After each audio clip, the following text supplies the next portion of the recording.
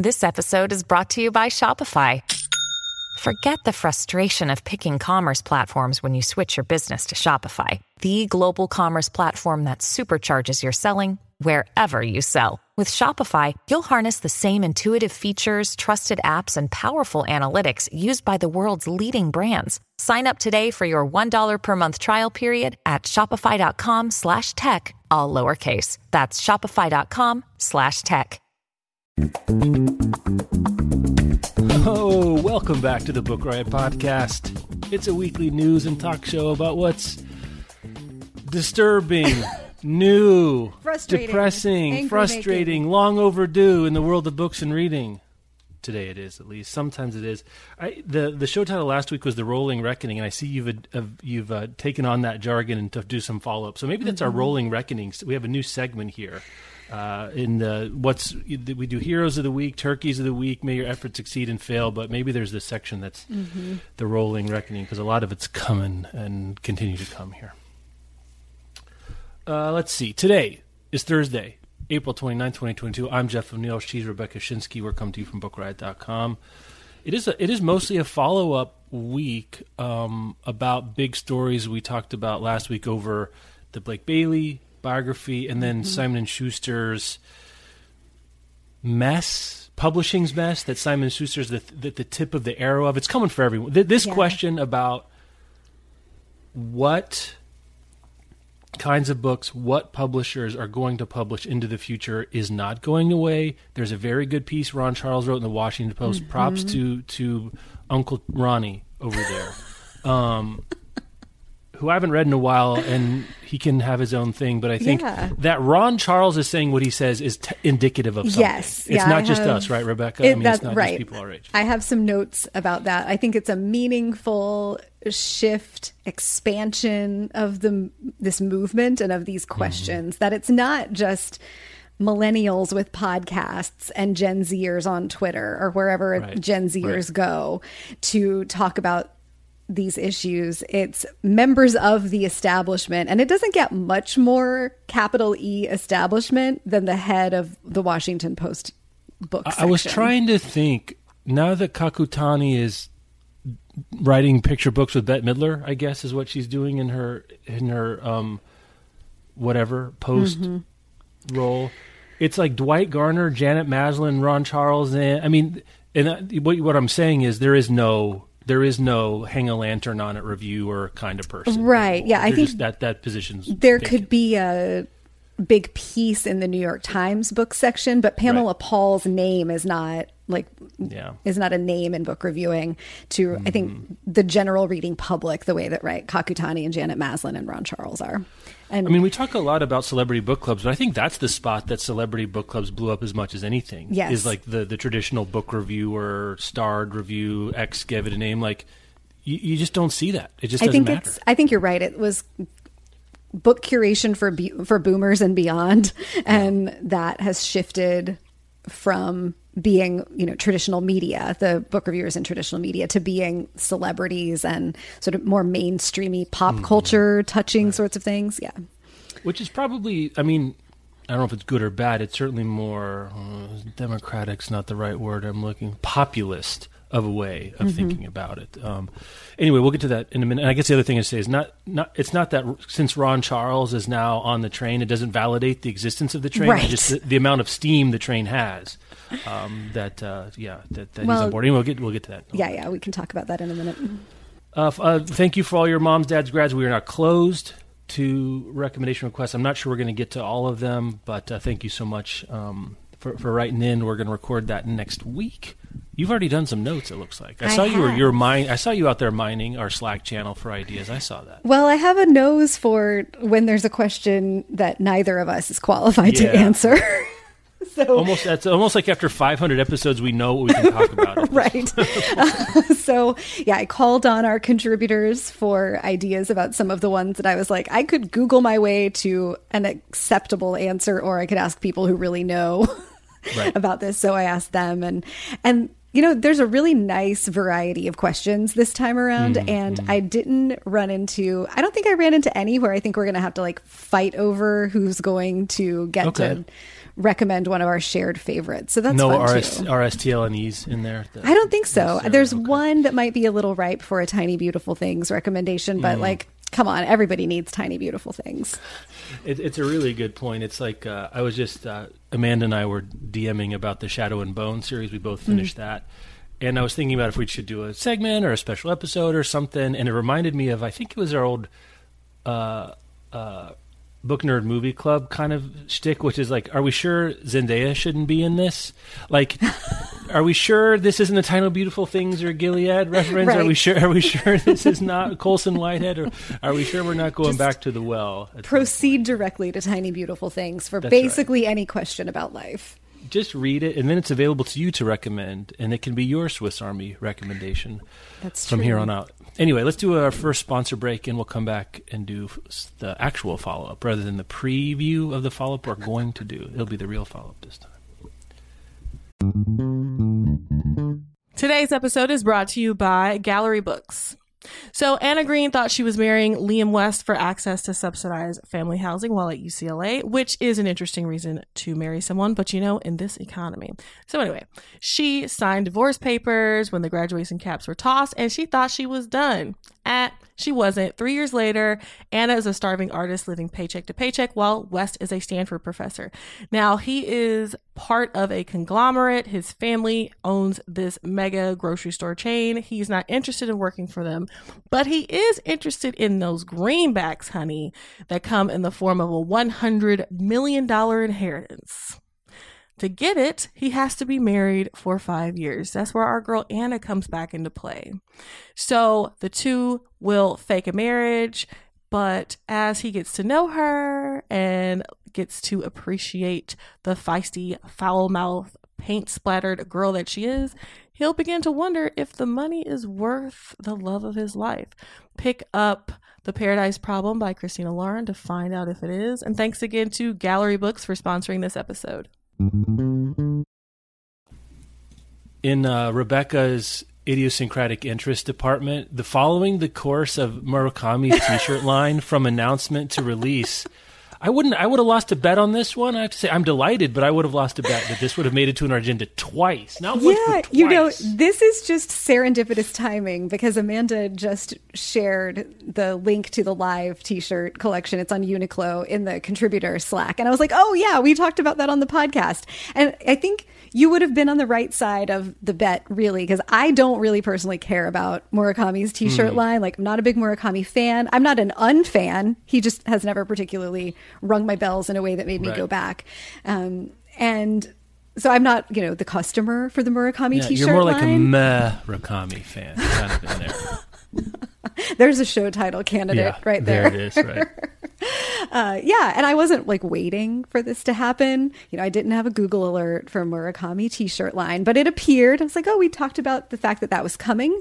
I'm sure we have some listeners who do want a Murakami t-shirt. They're only $14.90, which that is a very reasonable price point, as Uniqlo is good for doing. And of course, one of them has a cat on it. And it's like a disgruntled cat sitting at a desk that says Murakami Radio. The whole line is named Murakami Radio. So if you're into this, there's a little variety of t-shirts you can check out. I would love to know if any of our listeners are going to be rocking a Murakami Radio t-shirt. I'm just delighted that on the list of very serious novelists who would end up with a t-shirt line, I would have lost the bets that Murakami would have been one of them. He would have been a millionth on my list of who's going to do this. I see. I'm not surprised. I'm really not surprised. He's a pop culture fan. He's an interesting, strange guy. But yeah, it's. And the t-shirts are as sort of understated and inscrutable as you might expect. Yep. It's I don't know what these refer to. I might wear the Murakami Radio one that has a big vinyl LP in the middle because that's kind of weird. One is just the Norwegian wood in regular, almost like a Garamond capitals, and then Haruki Murakami. It's not the cover. It's not by. It's just very. And another one's a bird. I guess you're supposed to know it's the Wind Up Bird Chronicle reference there because that. No, I'm sorry. Kafka on the Shore is the reference there, but it's very small. I don't know. This is for those of you for whom Wes Anderson is a little too not twee enough. Yeah, there's one that has a half moon on it, and then says, Right. "Don't let appearances fool you," but in mirror writing. Yeah, it's backward. Yeah. Not backward. It's in mirror writing. That's right. And that's from Q-Teen84 as a reference to that. So, All right. you know, Some of them are low on stock. The low on stock ones are the Kafka on the Shore one. I'm not surprised the Murakami Radio with the cat seems to be the most in demand. There you go. If you were going to pick if you were going to guess at an iconic Murakami situation, it's a cat for sure. Yeah. Eating food and playing jazz. Right. So that'd be sort of the thing there. Okay. So no free A ads. cat but there we eating go. food and playing jazz. Are we just talking about Garfield? Yeah, I guess that's right. Mondays, right? I guess these are. I guess let's start with the Amazon one because it's a little bit quicker. 500,000 workers are getting raises from Amazon, ranging from 50 cents an hour to $3 an hour. I don't think we talked on this show. It came out between our discussion of the Amazon union effort in Alabama being voted down, and then Bezos' last letter as CEO of Amazon, where he explicitly talked about needing to do better for their workers, which is, I guess, if you have $1 trillion company and you've got some more, that's quite a flex to be like, on my last one, now we're Right. now Amazon needs. Okay, Jeff. All right, easy, partner. So, how much of that is response to the union? How much it is something that is maybe not directly related to the union, but related to growing calls for Amazon's accountability and anti-tech, monopoly talk against tech companies, against Amazon in particular?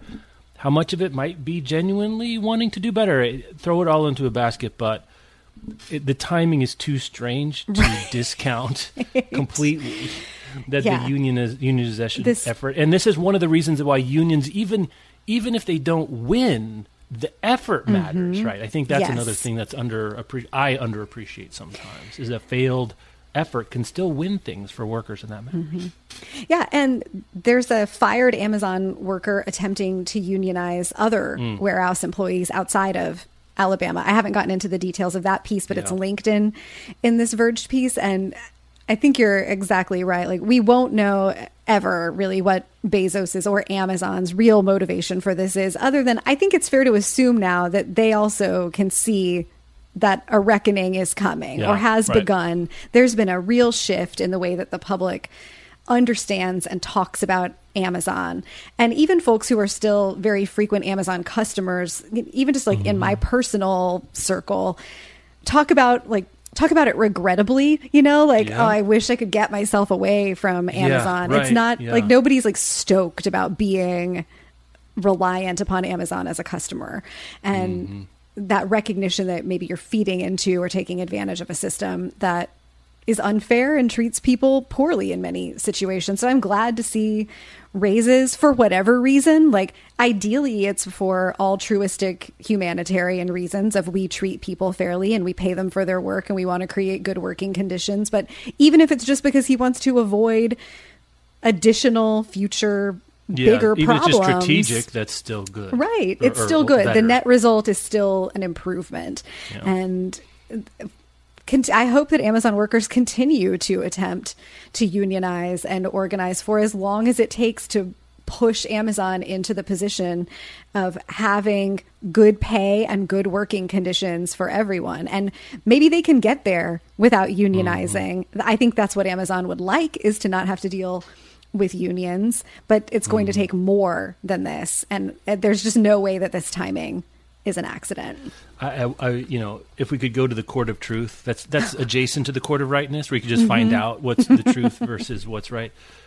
I would be surprised if it's not a meaningful piece of the pie of that decision too. This reminds me, I had a little birdie conversation this week. Oh, I love a birdie conversation. And it was about Amazon, but insofar as it was about Audible, though. And we were talking about audiobook consumption over the last several years. And I asked someone in a position to know in the industry, or at least have some data. I said, is my sense that Audible is, it's still the dominant player in audiobooks, retail audiobooks. But am I right that it's slipping? Am I right that it's not, it's still the 800-pound gorilla, but it was the zoo, right? And now it's just one. And they're like, yeah, actually, again, it's still the major player, But these Libro, Apple's really picking up apparently. And like this is something I haven't seen covered. Now this could just be this is for this one birdie's tree, that they're seeing particularly. But it's a big enough tree that I think it is indicative of the forest to some degree. And I don't know. And I think I've expressed on the show I've unsubscribed from Audible, and it's not really an anti-Amazon thing, though I sort of get that moral thing for free. I just don't want the subscription.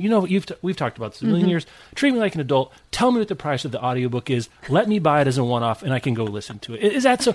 Like this stuff where you go on Amazon and like, I want to see the audiobook of, I don't know. I was just looking at the new Malcolm Gladwell, The Bomber Mafia, which, say what you will about Gladwell, World War II bomber stuff, it's like I have to look at it. It's like, man, I don't know. I mean, a Gladwell World War II book is like the daddest of dad books. It's not very long. And I was like, how much is it? And I'm like, I want to buy it as a one-off for audio, because also the Gladwell thing over there at Pushkin Industries, which is his company. He's one of the owners or founders, or I'm not exactly sure, but a big mocker over there at the company is these highly produced audiobooks that are more like audio documentaries than the audiobooks. So I'm like, all right, audio is the way to do it. And I go on Audible, and it's like free with your Audible subscription. It's like, I have to click through the thing, and it's like $1,000. But I go over to Apple, it's like $14.99, one off. I mean, it's still expensive, but at least I can do it.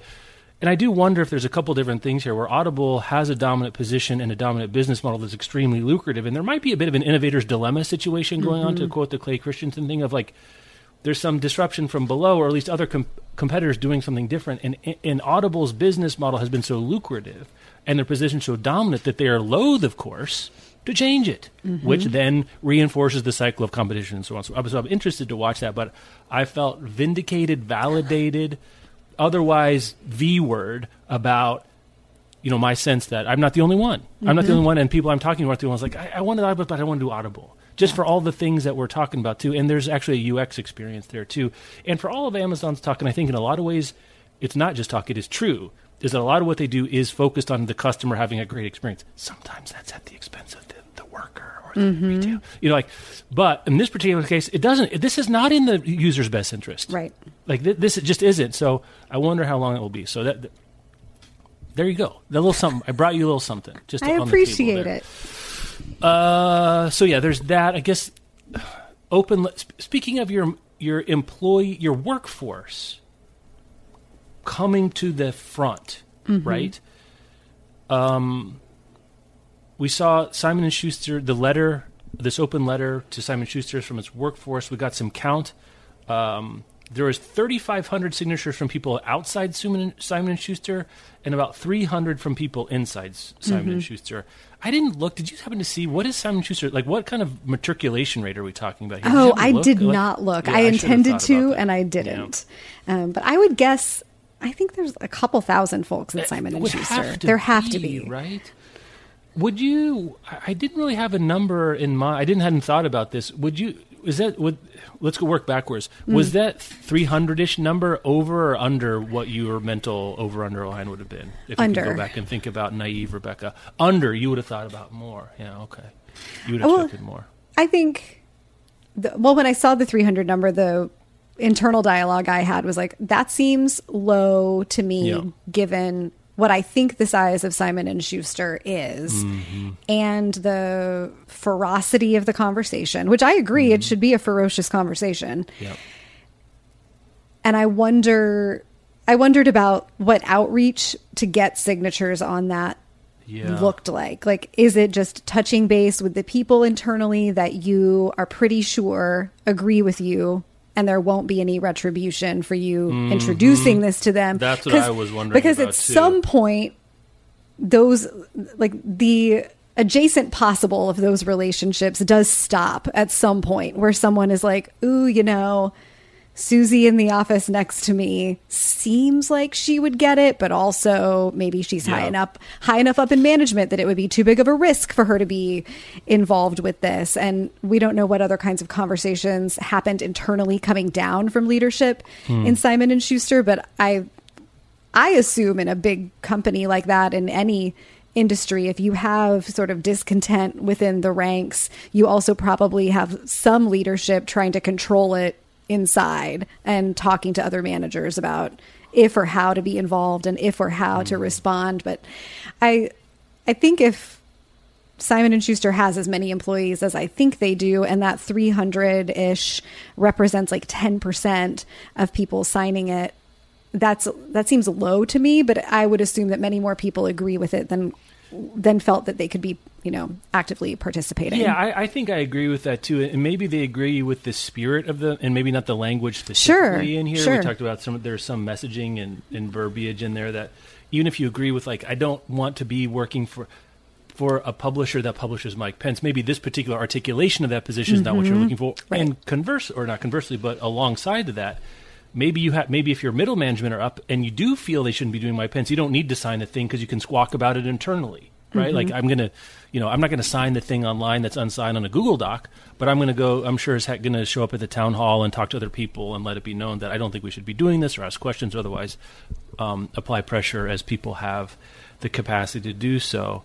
So I'm not sure where that's going to go. I think the other, look, this is a centipede situation. There's a lot of shoes to drop here.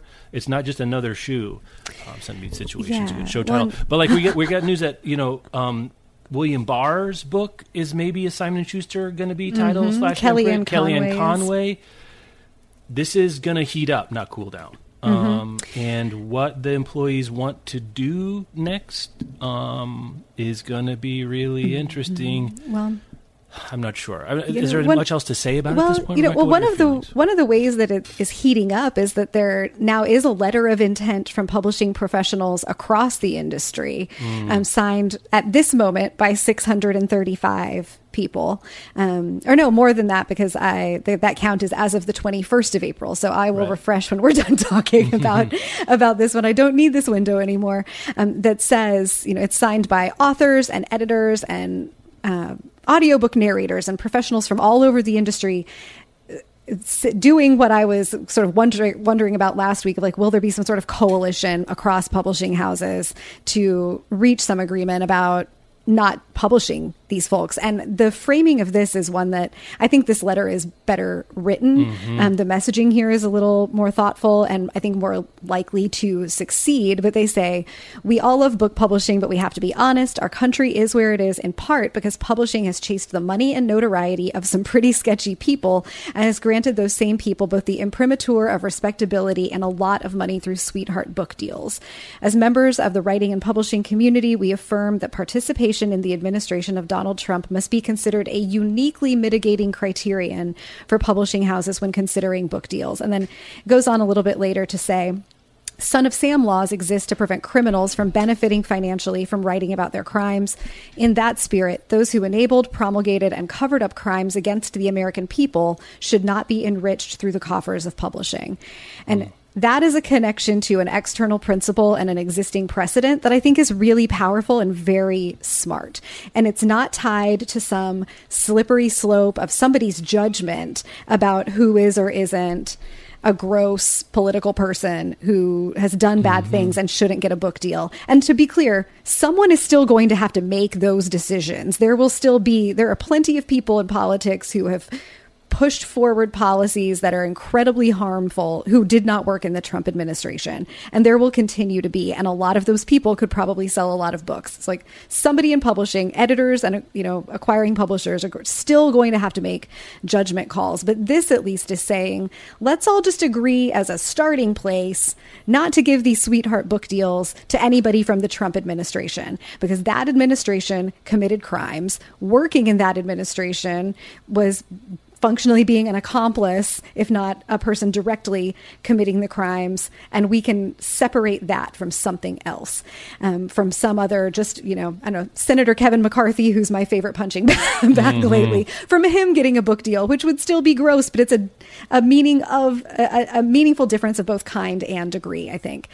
So I was really interested to see the letter writers here, and I don't know who drafted this letter, but to see whoever drafted this come to the place of, let's call them criminals because many of them were and are, and let's rely on that existing rule that we have, and I don't think they're asking for a law to be made that prevents a politician who did bad things from getting a book deal, but asking publishing to acknowledge what we're talking about here with children in cages, involuntary surgeries on captive women, the claiming that the coronavirus was a hoax and letting people die on your watch, and many, many, many, many other things are criminal behaviors or acts of criminal negligence. And we don't want to give book deals to criminals. Seems like a pretty good place to start. Yeah, I think where the Jonathan Karp letter seems to suggest that there maybe is a line, and, we know it when we see it, and we'll get there. This is suggesting that there is indeed a line, and it's one that we could maybe make a principle around. Mm-hmm. I think there's still plenty of room for this to be a really hard thing to enforce in a way that everyone's not going to feel good about. But let's say within the publishing industry, within the big publisher is going to feel good about, because someone who promulgated, okay, what does that mean exactly? Is it every member of the Trump administration? Because Anthony Fauci was right there. It's hard for me to say Anthony Fauci shouldn't get a book deal. So it's there's all the things happen, but we're starting to move. How do you define administration? Is working for the CDC during this presidency, does that count? Yeah, that's a challenging question. I don't want to throw the baby out with the bathwater and say, well, because that's one, that's maybe the exception that proves the rule. But this idea of the Son of Sam law is interesting, of prevent criminals from benefiting. So, okay, if you are convicted of a crime, on the other hand, publishing gives book deals to people all the time who've been convicted of crimes. We just saw The Thing Cherry turned into a Netflix movie from jail, robbing banks. Yep. Not great, Bob. Not what you want.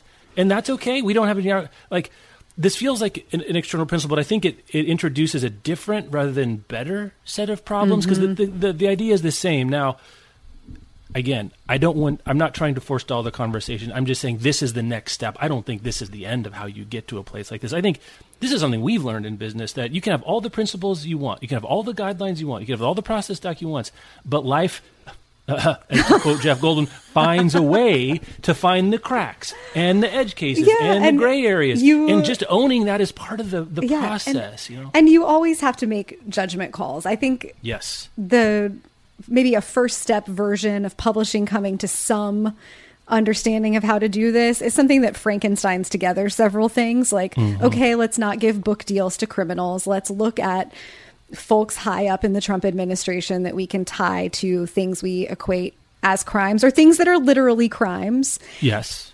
Not give them book deals, and then start to talk about the other principles we're going to hang our hats on when we have to make edge case decisions that call for that require a judgment call, because there will always be something that requires a judgment call. And the money, I'm all worked up, Jeff. Yeah, it's fine. Hey, I'm right there with you. The rubber hits the road there with being willing to give up some money. That's right. For your principle. To not sign on the line, which is dotted sometimes. I heard somebody say recently, and it's a thing that I'm just going to keep coming back to, it's not your principle until it's cost you something. You don't have a principle until you have sacrificed something in order to uphold that principle. And that's really where the Jonathan Karp approach fails for me. It's the idea of a principle, the idea of values, without actually sacrificing anything. We're going to keep publishing Mike Pence. Let's just remember that some of our books aren't harmful. Okay, well, you haven't given up anything.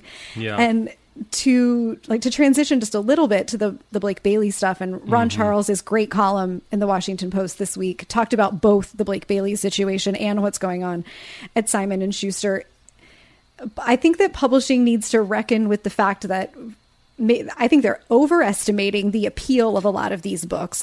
How much are you paying Kellyanne Conway, and how much are you paying Mike Pence, and how many real readers are going to buy those books? Because one thing we know is that the GOP has a large machine for doing bulk purchases that land titles like this on bestseller lists. But does the reading public really want these books? Are you really going to make meaningful money on them? And even if you are, I still don't think that's sufficient. But what's the opportunity cost? What voices are you not putting out into the world? What new authors are you not bringing on that you could publish, probably 20 debut novels for the cost of one Mike Pence memoir? you're making choices about which voices to platform, and implicit in that is which voices are you not platforming, and some acknowledgement of that, and of the fact that if we stop doing these, if we stop rewarding folks who commit these kinds of behaviors and put the money somewhere else, that goes toward positive growth for the industry and for society, for our democracy. And if publishers are going to reckon with their businesses as not just neutral platforms, but as responsible for the consequences of the information that they put out into the world, then what kind of world are you trying to make? And what kind of books go towards that? Yeah. I mean, I think that point has been talked about more over the last week than certainly I thought about, and I think that we talked about it all, is like there is the giving money piece, right? There's the have the name and the call fund. The other thing is how much attention it sucks up from your company, right? Because it's going to be a big deal. There's going to be a lot of effort. What could happen if that attention was placed elsewhere? And if it's the difference between Simon & Schuster staying in business or not, say that. Because at least we would know. Right. At least. And I don't believe that. Right. They're going to be part of PRH. It's a big ship. Are they afraid from like a competitive point of view? Like in The Godfather saying, the five families saying, we've got to get into drugs because if we don't, people are going to take our turf because that's the next thing, because they're going to have all the power because they have all the money. So they're going to take the stuff the other less bad, but still really bad stuff we do, at least according to them. Are they worried that like, well, some conservative press is going to pop up and they're going to get all the dollars and we're going to lose our place as 75% of trade publishing as PRH SNS? It's just not going to. It's just not going to happen. I have questions about how these books keep landing at Simon & Schuster. Like, this seems to be an established pattern in the last couple of years, at least with Simon & Schuster, that started with the Milo book and then the Woody Allen situation, and now this series of Trump administration. Wasn't Woody Allen his shit? I mean, I keep getting that I'm wrong. Pretty it doesn't sure matter. It feels your larger point is right. So I shouldn't have interrupted there. No, it's okay. I'm pretty sure Woody Allen was Simon & Schuster, but we can Google it later. Yeah. Is Simon & Schuster consistently outbidding everybody else, or is everybody else passing on these books, or is it some combination? I don't know thereof. But how does this keep happening? Yeah, look, what does Madeline McIntosh think about all this? Because this circus is coming to town and it's going to be in her yard, right? Like Madeline McIntosh, the CEO of Random House, Penguin Random House, and then Bertelsmann on top of that, right? Which is the parent company. There's turtles all the way up. As these turtles all the way up. Woody Allen was Simon & Schuster. Was Simon & Schuster? I don't know why I keep thinking it's this shit. Anyway, thank you for that, for correcting my erroneous correction. Well, we know I like to confirm it when I'm right. So yeah, that's the best time to confirm it. So I think that's the piece that I've ultimately come back to for myself. We talked a little bit last week. I said, the thought experiment of if you had a chance to do it, even if you believed in, this is a world historical document, which it will be, whether you like it or not, it's going to be a world historical document. Would the idea of seeing like I Did It My Way by Mike Pence or whatever it's going to be called with a book riot, or insert your company here that you work for Colophon, what does that do to your gastrointestinal state? Mine decreases it meaningfully, to think of it that way.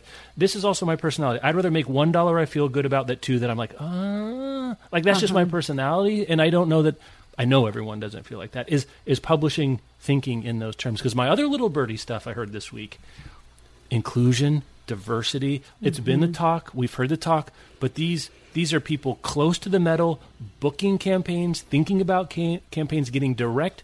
Like, I heard stuff from Big Five publishers saying we want to be the most diverse publishing house in the industry. We're trying to get more ad dollars to places that are, support inclusion of historically underrepresented voices, but also owned by them, operated by them, as thing that they're doing. They're looking at their budgets, they're looking at their authors, everything else. And I think that cognitive dissonance is part of it here, right? That's a meaningful part that's underlying, is that there's talk on one side about doing all these things, and on the other side, doing my pens. Maybe people would still be as angry if we weren't having all this motivation wave reckoning on the other side of like, we're going to do better about this, and also still, can you do both? I think that's the essential question that a lot of employees and you and I are kind of asking.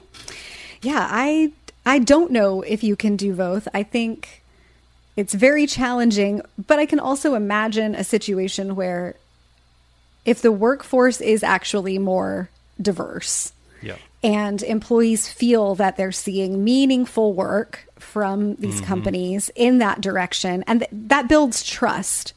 And if you trust that your company is trying to do these things, and then they come and say, all right, we have these values of diversity and inclusion, and we're a business that has to make money. A book by a vice president is newsworthy. It's part of the historical record. It's going to sell for 100 years. It's going to blah, sell blah, for blah. 100 years. Here's how we think it's going to impact the bottom line this year. We know that not everyone will love it. We want to acknowledge that up front. Like, there are so many ways you can get out in front of this. And it doesn't ever make it feel good.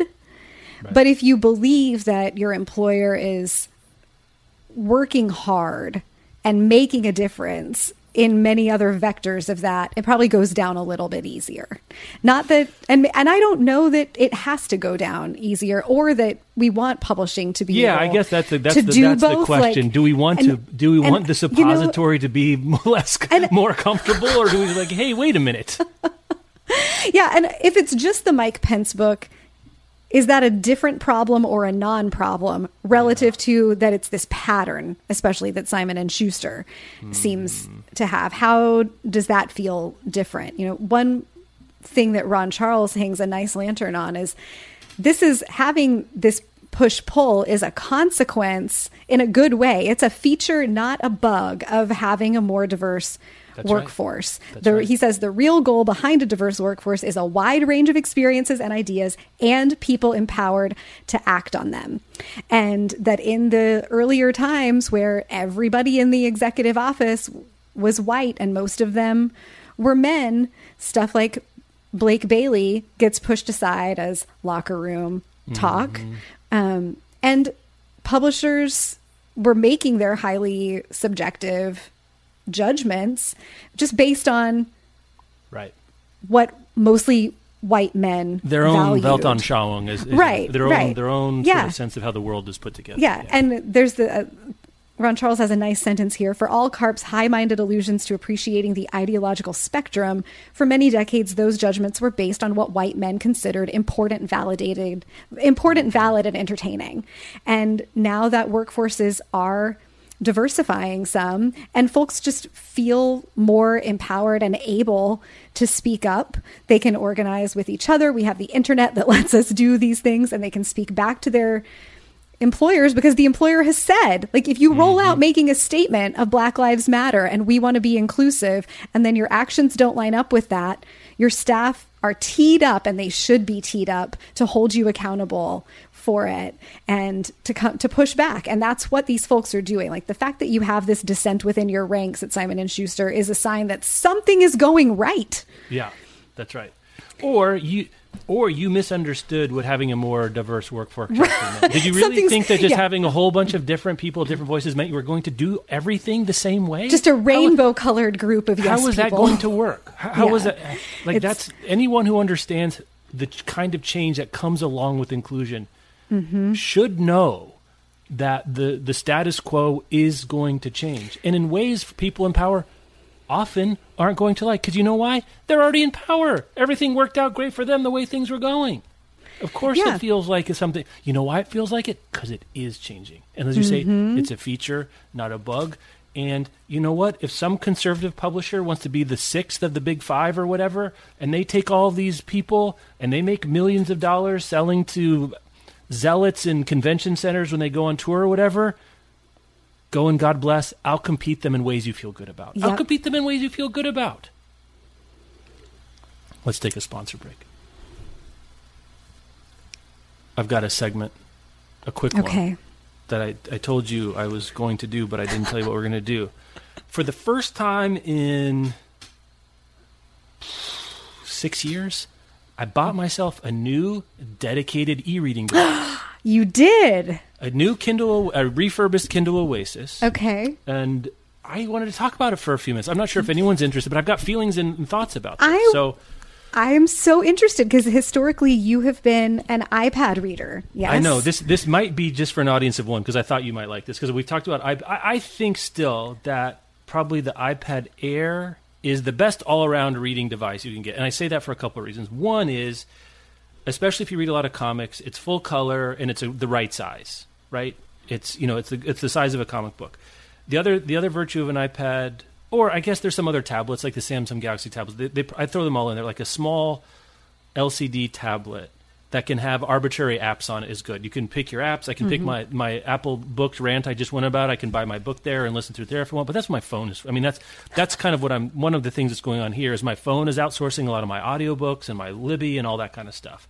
And what books am I actually reading digitally? I read prose. I don't do a lot of illustrations. I'm not doing cookbooks. I'm not doing comics anymore myself. My kids are I'm reading Lumberjanes in print and stuff like that with my kids. Lumberjanes with the kids. I mean, what else do you want, right? So throw it out, throw the iPad in the but the thing is, my iPad is big and it's heavy and it's reading season outside and it sucks to read outside. iPads suck to read outside, Rebecca, right? They just don't have the same thing. They do. I'm a devoted iPad mini user. Yep. It's also a great device. For it is. All the same things I just said, right? But if it's sunny and you want to be in the sun, you're boned for a reading experience. You really are. You really are. It's not a great experience. And I'm reading so much. I've read a lot more recently, and I had an old Kindle that's dead. And I was like, what do I really want here?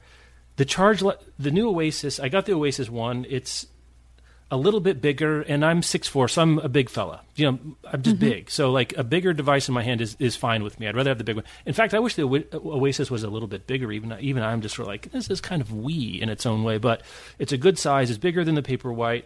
It has a backlight. You can also read it in direct sun. It also has this warming sort of, you can have a kind of a yellowish tint to the paper, too, which is kind of different on the eyes. And also reading at night, I find that to be even better than reading on an iPad, which is frankly still looking at a computer screen. And I don't want that. I look at screens all day. I do, frankly, most of my digital reading, I buy deals from Bookright Deals a lot. I do Libby, which I can send to Kindle, and I do Galleys, which I can get off Edelweiss. And it's a little bit of a hacky thing to get on my Kindle, but I can still do it. But you know what? For dedicated prose readers, a dedicated e-reading device is wonderful. Like I ripped off 7 books in like 10 days, which is wild for me. And some of it I was plowing through Shadow and Bone and catching up some stuff I was really looking forward to. So I had like the Kindling was dry. I was ready for the match. The Kindle. The Kindle. Yeah, I didn't even know I was doing that. It's a little expensive. I bought a refurb. I got the 8 gig with ads, so it's like kind of the cheapest one you can get. It's $209 is what it was. So that's a little pricey. But I got to say, the only thing I really don't like about it is, again, I wish it was an 8-inch screen rather than a 7-inch screen. I think it would just handle my man hands a little bit better that way. But the other thing is, the regular Kindle has like kind of this nice rubbery soft touch thing, and this is aluminum backed, and it doesn't feel great. The edge is a little sharp. I looked at cases, and it's kind of a weird shape. I don't think that's going to work. So I think I'm just going to have to get used to it. But interesting. It is also, it's a great device. Like the Kindle Oasis is a great reading device. It's fast. It has 300 ppi, which is about double of what a normal Kindle does. So it's really high, sharp definition text. I'm out there in full sun. I can read. And my iPad I've had for a while, and so its battery life kind of is like, this is what happens with mobile batteries. I don't know what to tell you. Whether it's your phone or AirPods, like you do lithium-ion charges over and over and over and over again every day, they wear down. The Kindle, I can charge in, and I don't have to worry about it for 2 weeks. Whereas iPad, I'm charging every night. If I forget to do it, I'm out of juice, and blah, blah, blah. I'm trying to read outside, and I'm turning the screen all the way up to brightness to try to see anything, and that nukes the battery. Yeah. So I'm not sure where people are in this, but I kind of came back around to just having I can also fit it in like my jacket pocket, which is kind of nice. So if I'm walking outside, because I've got big 6'4" dude I was just clothes. thinking, imagine having jackets. Like I'm, 16 inches shorter than you. right. Yeah, I know this thing is probably an iPad mini to people that are a little bit smaller, but I'm really liking it. Maybe it's just one of those, romance of the new, and you're falling back into a habit. And I like the books, and I got sucked into them.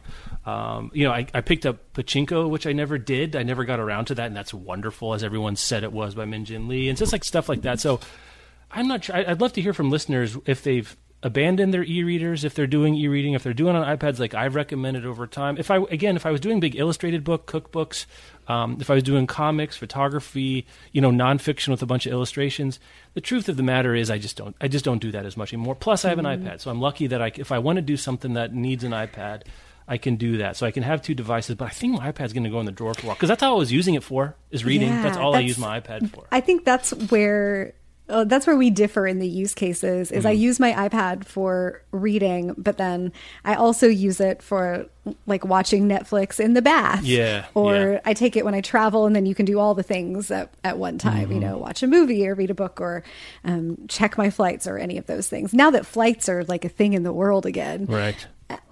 But if it were just about the e-reading experience, I would probably also lean towards a dedicated e-reader that was more flexible. Because what has shaken out in my reading life is I'm usually reading something on my iPad and something in print. And if I go outside, I just take whatever the thing in print is, which is fine. I'm very rarely like, oh, I want my iPad book, but I have to take my print book outside instead. But it's I like don't have print. Yeah, it's just like an additional layer of consideration.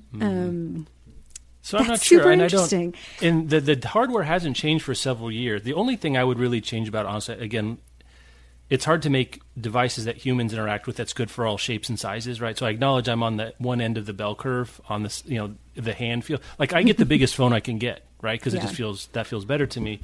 But then I think the backing. But if it weren't for those two things, I'm not sure what I'm looking for.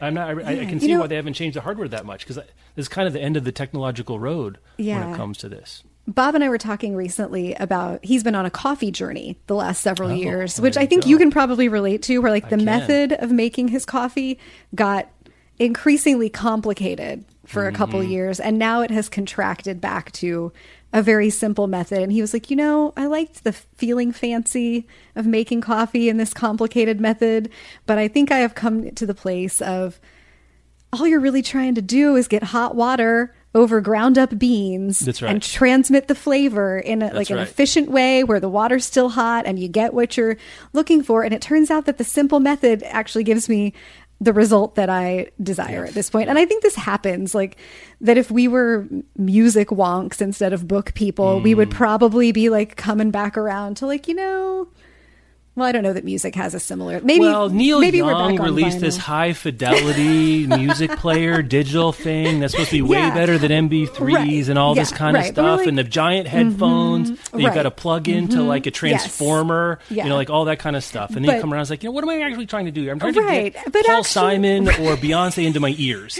Right, what am and I it doing turns here? out that doing that with Spotify and your AirPods is about as good as you need it to be. Like maybe that you get a top 10% difference from doing the fancy thing, but there's extra work there too. And I think there's something to be said for that, of like boiling down to like, what am I really looking for from my reading experience, and getting that as directly as you possibly can. Yeah, that's right. And and I'm lucky that I can do both, right? That I've got I've got my iPad and I've got the e-reader as well. But for those of you out there who are investing in your reading lives, I wonder if you've come around back at all, because it's been a while since I looked at it seriously, but I realized it's so nice here. And I was like, I don't want to read outside with the iPad because I can't see the damn thing. Yeah. What else did you burn through?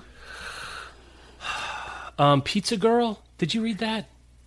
I can't remember the author's name. It came out last year. It's a novel. It's like if an indie movie were a book. No, I did not. Some other time. Yeah, it was one of those PRH darling kind of critically acclaimed, and no one read it. But it was pretty good. I did all 3 Shadow and Bones. I did Uchinko. I caught up with. There's something else. What was it? Oh, Gentleman Moscow. I'm halfway through right now. The Immortals, because we were talking about like that's one people asked for recommended, and I haven't read that one before. I did Starless Sea, Aaron Morgenstern. The less said, the better.